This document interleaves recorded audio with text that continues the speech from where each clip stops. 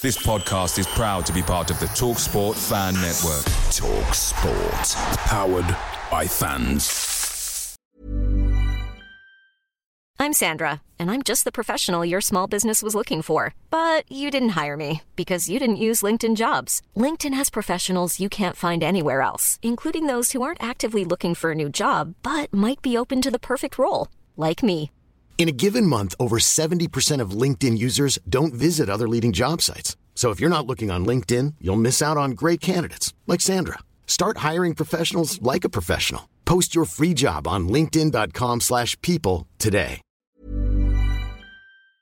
The TalkSport Fan Network is proudly supported by McDelivery, bringing you the food you love. McDelivery brings a top-tier lineup of food right to your door. No matter the result, you'll always be winning with McDelivery. Order now on the McDonald's app and you'll get rewards points delivered too. So that ordering today means some tasty rewards for tomorrow. Only via app at participating restaurants. 18 plus. Rewards registration required. Points only on menu items. Delivery fee and terms apply. See mcdonalds.com.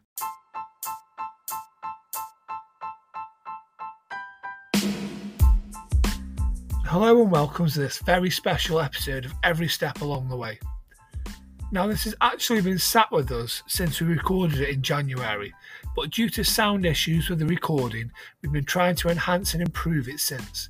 It's still far from perfect, so our apologies for that, but seeing as Dicko had taken time out of his pre-match routine to speak to us, we believe it's only right that it gets released for you all to listen to as best you can. So yes, as mentioned, this podcast sees us chat to Carl Dickinson, but we also speak to Hanley Town chairman Ron McElreevy on the great work on and off the pitch that the club is doing. So to set the scene, it's a chilly Saturday afternoon in January. Myself and Andy have headed to Potteries Park, home of Hanley Town FC, and the location for the hub used by men's mental health charity Men Unite. Hanley are flying high, 18 months after Chairman McElreevy took charge and lead the Midlands Football League Premier Division, going into the day's game against relegation-threatened Bewdley Town. Before the game, we were able to sit down with Hanley manager Carl Dickinson and talk through how he came to be in charge at Potteries Park. So, welcome to the podcast, Carl Dickinson. Thank you very much. Happy to be here. So, obviously, you were at Yeovil last season, weren't you? Yep. How did you end up at Hanley Town? It was basically a little conversation I had with Ron. He introduced himself, and I thought he was messing about to begin with. But then we started chatting a lot more, and I realised how serious he was. And when he said, "Fancy taking a step into management," it was just seemed like the perfect phase for me to walk into. It was back home instead of sitting on the motorway and staying away from the family. But yeah, it was something that I got excited about. Like I say, it's the next step into transition. Well, the next step into coaching and management, but also still being able to play as well. But no, everything just seemed a perfect fit, and I thought it was a great opportunity. Brilliant. I mean, obviously you've been able to bring in players that you've played with, like Danny Pugh, Ryan Shotton.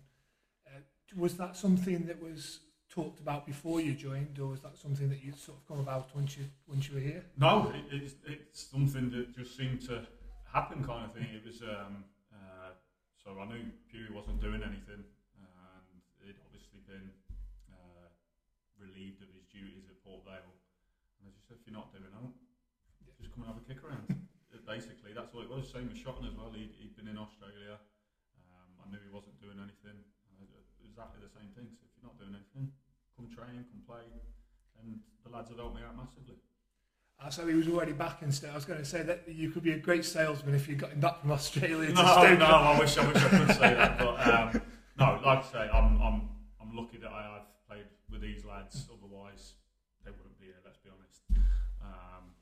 But they've been first class, every single one of them that have played higher. But the way they've integrated with the lads who've not been at those levels and played around here, we've got a fantastic group, and they help the younger lads, the lads that haven't played to them levels. I think they realise the way we train and the way they do things, they've had to realise quickly, right, we'll get up to here. But like I say, the group have been first class, whether it's been a player that's played at haven't quite got there yet. The way we do things, we have standards, and everyone's stuck to that, and you're seeing the benefits of it. But I mean, would you say that obviously it's difficult, because you go into every game in this division expecting to win? Is it difficult in the change room to keep everybody focused when you are winning week after week? For me, in my own head, no, because you should just love winning. Yeah.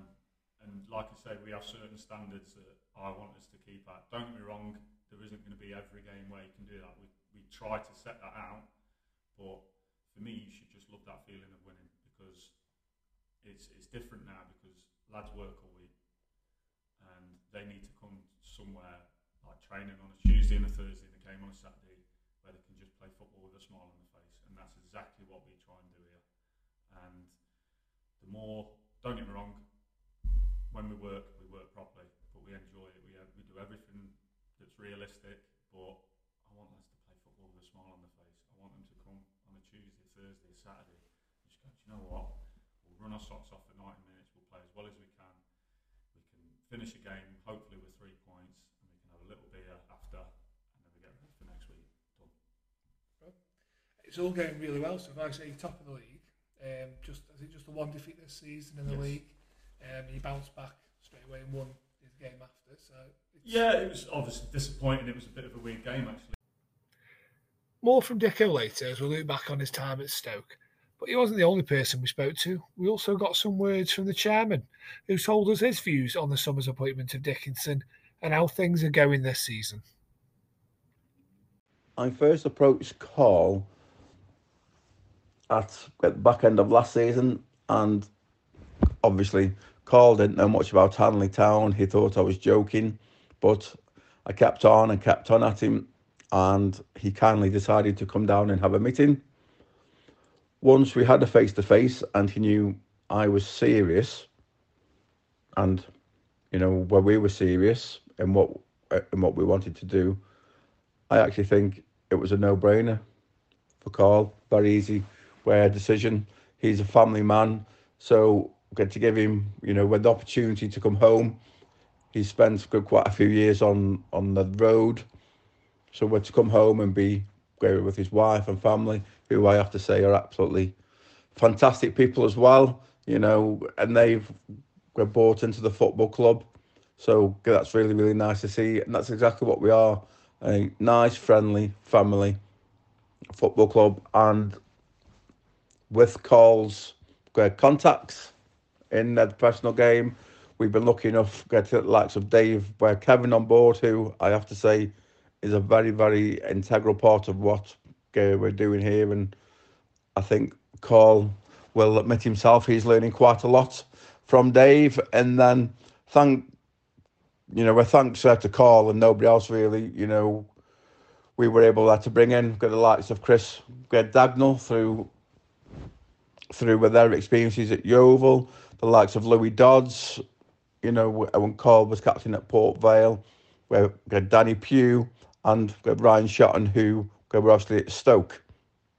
So look, Carl is massive for this football club, and it's put us onto the footballing map. And we had our best ever run in this season's FA Cup, and we actually got a live TV game. So things are going great, and a full credit go to Carl and his staff. We're really up for that. I can give him all the tools, all of the finances he wants, but as we know in football, it's not all about spending, it's how you spend it, and he has spent it very, very wisely. Now, Ron mentions that about being able to give Carl the resources and being the chairman. Here he explains his own Hanley story, and also the role Men United played in him becoming aware of the role being available and the work being done since his appointment in June 2020. I became chairman of Hanley Town in June of 2020. It all came about by chance, really. In my role with Men United, we were seeking a Sunday League pitch, and I was told there was a potential of Hanley Town becoming available. So I went down there and chatted to the existing shareholders at Hanley, and I was informed they couldn't make a decision until they appointed a chairman. And I said, yep, no problem, shook hands with them, and I walked away on that day. Then I went home and I had a niggling feeling at the back of my mind, thinking, I could do that. I think I'll be very good at that. So I arranged a meeting with the shareholders at Hanley, told them my proposal, and they accepted it, and I became chairman in June of 2020. Since then, Hanley Town and Men Were United formed a great link, and we have now got a full-time men's mental health hub open at Hanley Town Football Club. It's accessible between 8 a.m. and 4 p.m. every day, and if people want to get to pop down and have a chat, or just have a coffee, or just have an escape for 30 minutes from the outside world, then we are here, and that's what we're here to do. I think football, men's mental health is a perfect partnership. Such a massive help to people during these recent times of COVID and lockdowns is the ability to talk, get things off your chest, or even just have somewhere to go to chat to people, or maybe as simple as getting out the house. Ron mentioned there about the Men United hub that's been set up at Hanley Town. Here he sent a message to whoever needs to hear this about the help that they offer and how to access it. To people who are struggling in the Stoke-on-Trent and wider local area, and they feel they have nowhere to turn, I am here today to tell them that they do. Come to Hanley Town. We are here 8 till 4 p.m. every day. Come and pop in, and if you just want to have a chat, someone to listen to you, somewhere get to moan, just come and get away from the world for 30 minutes, then we'll come down and do so. You don't need a referral from a doctor. Just come down, walk in and see us, and we will be there, and we will try our best to help you as much as we can. We're all in this together, and together we are stronger, and we will get through this. Watching Ron here on a match day, we can see the importance the spirit around the ground is to him and how hands-on he is with the supporters.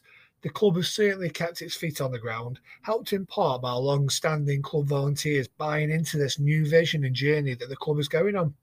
We spoke to a turnstile operator, for example. He said he'd hardly missed a game since the club was formed in 1966, and he told us now that he enjoys these games just as much as any he has before. And that is certainly something the chairman will be keen to hear.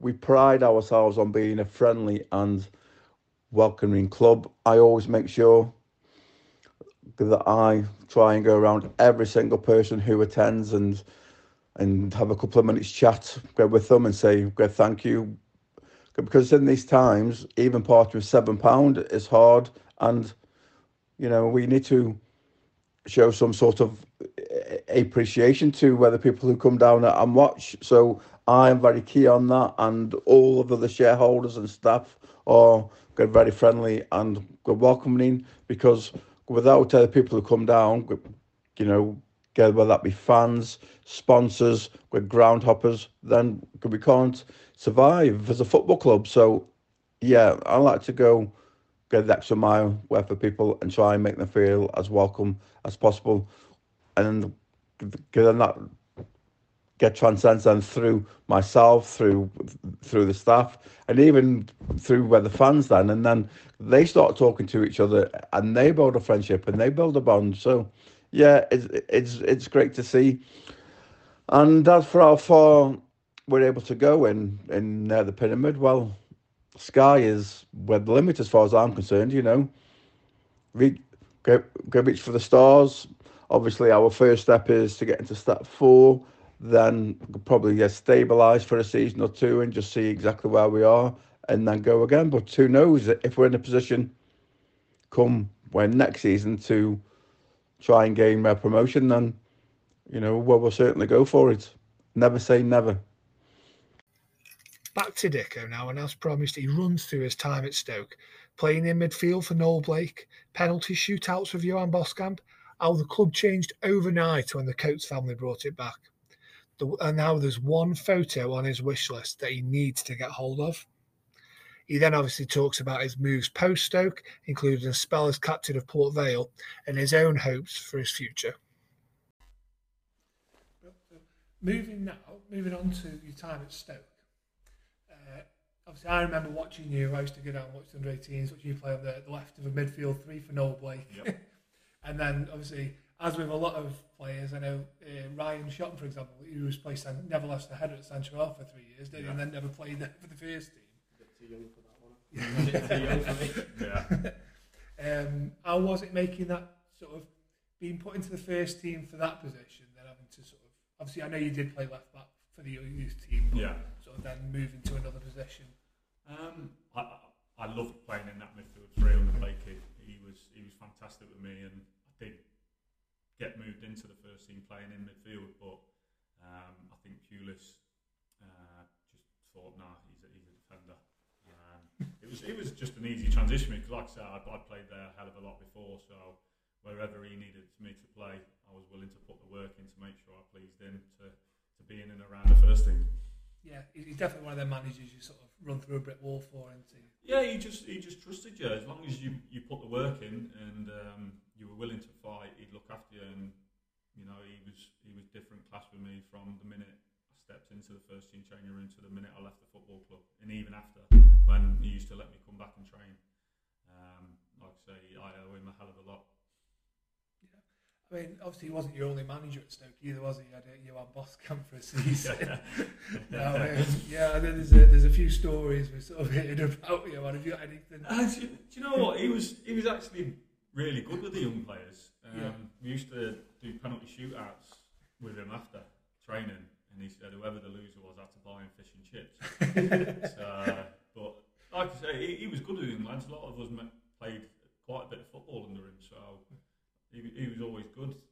I've not got a bad word to say with him. It was just obviously there's a lot of things going on behind the scenes that I didn't know too much about it, but being a younger player, I was just like, oh, it is what it is kind of thing. But yeah, it was certainly an eventful season because we'd either win 4-1 or get spanked 4-1. So it was fun in that sense.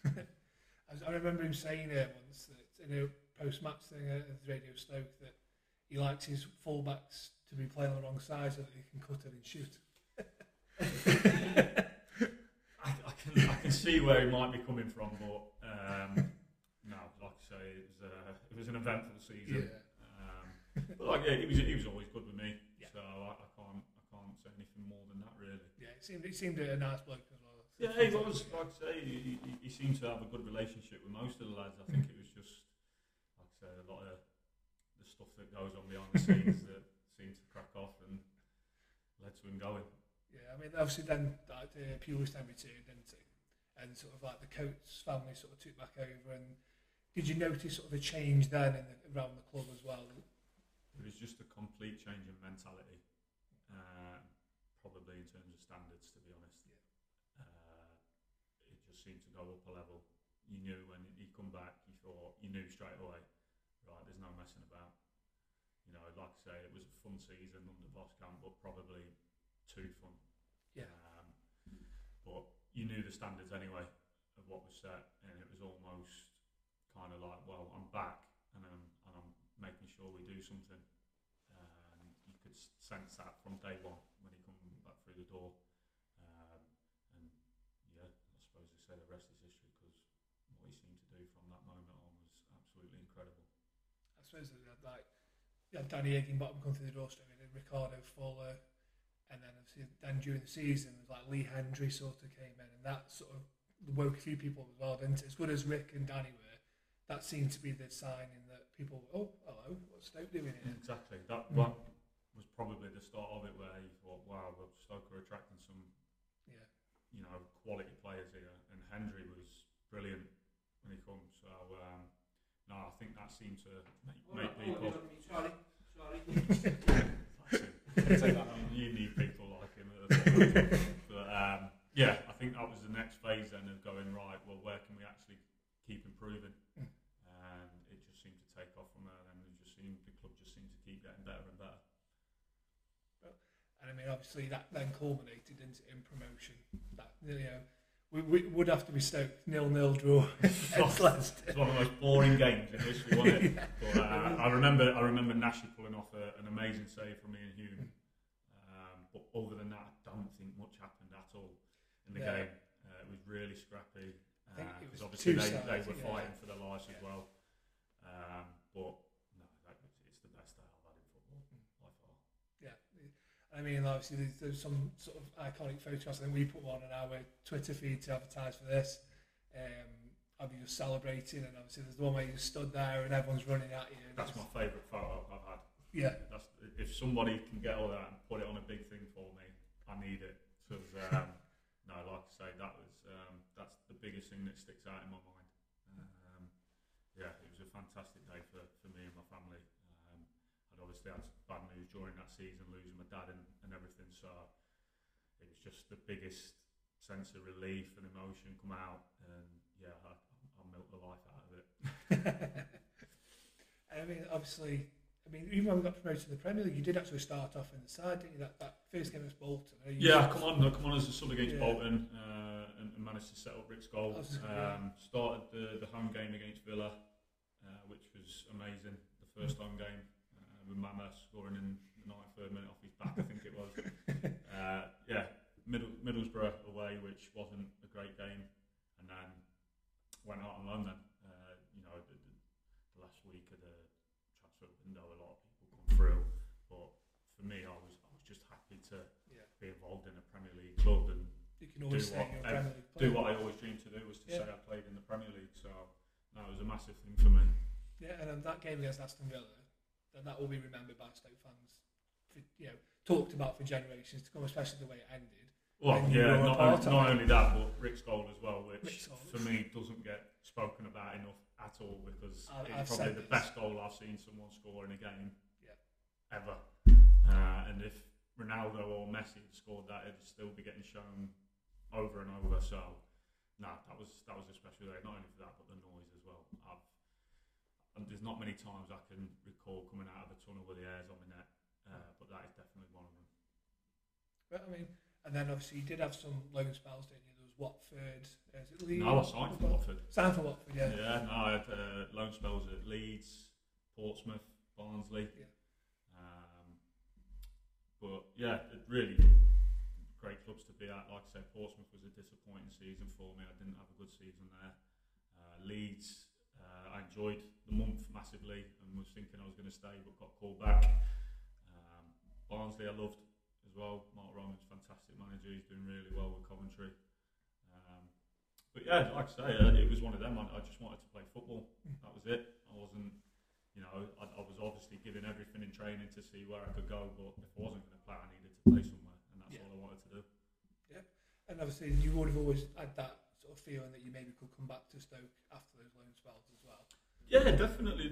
Like I say, Pulis was always straightforward with me, and that was, I suppose, that's the biggest thing you can ask for as a player, is to be told the truth. Definitely. And no, he said you need to go and play football. He said, but at any point when I call you back, you're coming back, and that's how we played it all the time when I went out on loan. But like I say, there was loan spells where you go, right, you're going on loan, but before you go on loan, here's a new deal. Yeah. So I couldn't ask of any more. Yeah, because I always knew that I had that security and that I was doing well for him, but I wasn't in his immediate plans. You know what I mean? So it was kind of a good thing for me. I was still playing football at fantastic football clubs, but I always knew that I had that security of being a Stoke player, as it were. Yeah, and obviously the new contract then would sort of reinforce that. Yeah, you are still in the plans, just not right now. Yeah, I mean, even when it comes to me being sold to Watford, he was brutally honest. He said, "Listen, I'll give you another deal, but you're never going to play." And I was just like, "Well, I don't just want to be a lad that stays at the football club. I wanted to get to the end of my career and say I've played this many games, I've played for these clubs, etc." And and that was the decision I made. I said, no, I want to go and play some proper football, and well, not proper football, but get as many games as I can under my belt. So that's literally what it was. I mean, eventually, you sort of ended up at Port Vale as well, didn't you? Yeah, I'd gone through a bit of a tough time at Watford with the takeover. My first season there was brilliant under Sean Dyche. He's fantastic, and it's no surprise to me how well he's done. He's got the perfect mix for me between his so-called old school values and being up to date and knowing exactly what teams need, his players need, and he has a way of doing things, and that is it. So it's no surprise to me how well he has done. And that led to obviously the Italians coming in, stuff happening, and I just needed to get back home and enjoy my football again. Like I said, I was travelling up and down on trains and staying down in Watford all the time. It wasn't ideal, but for me, I just needed a complete fresh start. Being home, the opportunity come. I knew obviously questions would be raised, but both sets of fans were different class. Yeah. They honestly were. I never had one. Don't get me wrong, you had the odd comment, etc. from one or two, but overall, both sets of fans were different class. And for me, it was just a case of, listen, I just want to play football and work hard and be happy. And that's how I've prided my career on. Is if I keep my head down, work my hardest, then at least I know deep down I've given everything. If people don't like it, that is up to them. Yeah. But luckily, I was able to do well there. I think as well with football fans, if they can see you putting it in, the Port Vale fans are going to accept you because you're doing well for them, and the way and the sort of the Stoke legend that you are from that era, the Stoke fans are always going to be, if you're happy, we're happy as well. Yeah, I mean, like I said, for me, I think it's the same with pretty much every fan around the country. If they know that you're willing to fight and do everything you can to win a game of football, then they'll back you up. If, don't get me wrong, they're not always going to be happy because you're not going to play well every game. It's a fact. Yeah. But if they know 99% of the time that you're giving everything to win a game of football, they can accept maybe a bad performance here or a bad performance there because they know deep down it means a hell of a lot to you. Yeah, I mean, at the end you were a captain, weren't you, at Vale Park as well? Yeah, captain for I think it was about 2 years. Yeah, and then other stuff happened there as well. But no, like I said, I thoroughly enjoyed my time there, and I would have stayed there if it wasn't for the things that happened. But was it difficult with whatever? Because obviously Norman Smoothwaite was there, wasn't he? Yeah. Was it difficult having the sort of the fan unrest around him? Or? Well, we knew it was happening anyway. But for me, it was more a contract situation of the offer that was put on, and it wasn't just me. It wasn't just me. Like I said, I was captain. I literally just said, just give me the same deal again, I'll sign. But like I said, there was about 9 or 10 of us that seemed to get offered a hell of a lot less, put it that way. Where for me, we just needed a couple of players that were just going to take us that extra step, because I think that's all we were away. But yeah, like I say, things happen. Things happen so quickly in football. Yeah. You can either sulk about it or go, what's done is done, let's crack on and move on to the next thing. Yeah. And then obviously, you say that being back home and then you ended up down in Yeovil. I know, it was weird actually, because I was obviously at Notts County at the time, and I was part-time coaching with Derby County as well, and getting into that side of it there. But for security more than anything, the deal that Yeovil offered, I couldn't really turn it down. Like I say, I was getting past that stage of 30, 31, and 2-year deals don't probably come around in the lower leagues that often, so I needed to do it. It was a good deal for me and the family, like I say, that security. So yeah, like I said, it was an eventful time my first year there. A lot of things happened the first year. I questioned football a hell of a lot. Me and the manager didn't really see eye to eye. There's a lot of things went on that I didn't agree with in terms of being professional, etc. But it is what it is. Like I say, you move on quickly. But my second and third year there under Darren Sarll, I loved it. I absolutely loved it. I speak to him still every week. We're always on the phone to each other. Don't get me wrong, last year wasn't great in terms of the football and losing our captain Lee. But yeah, I thoroughly enjoyed my time down there, especially the second and third year. And I'm hoping I'll go back down there once the season's finished here, and I can go and watch the last few games down there. Oh, brilliant. Were they quite sort of understanding of your decision to come up here? Was it?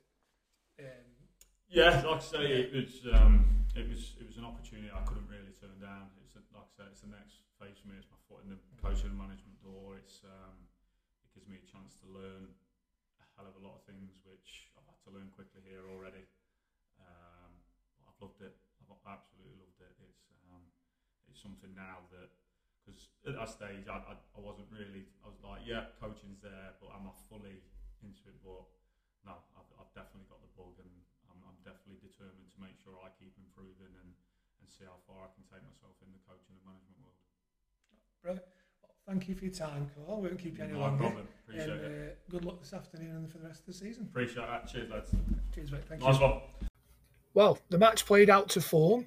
There was a late surge of goals, saw Hanley run out comfortable 6-0 winners in the end, in front of a healthy crowd who very much seemed to enjoy the day. But we're going to leave the final words of this podcast to the Hanley chairman, Ron McElreevy. Lastly, Dan, I would like to thank you for coming down to Hanley Town Football Club today and helping us to showcase and broaden Hanley's appeal to the local audience, and I hope to see a few more Stoke City fans down very, very soon.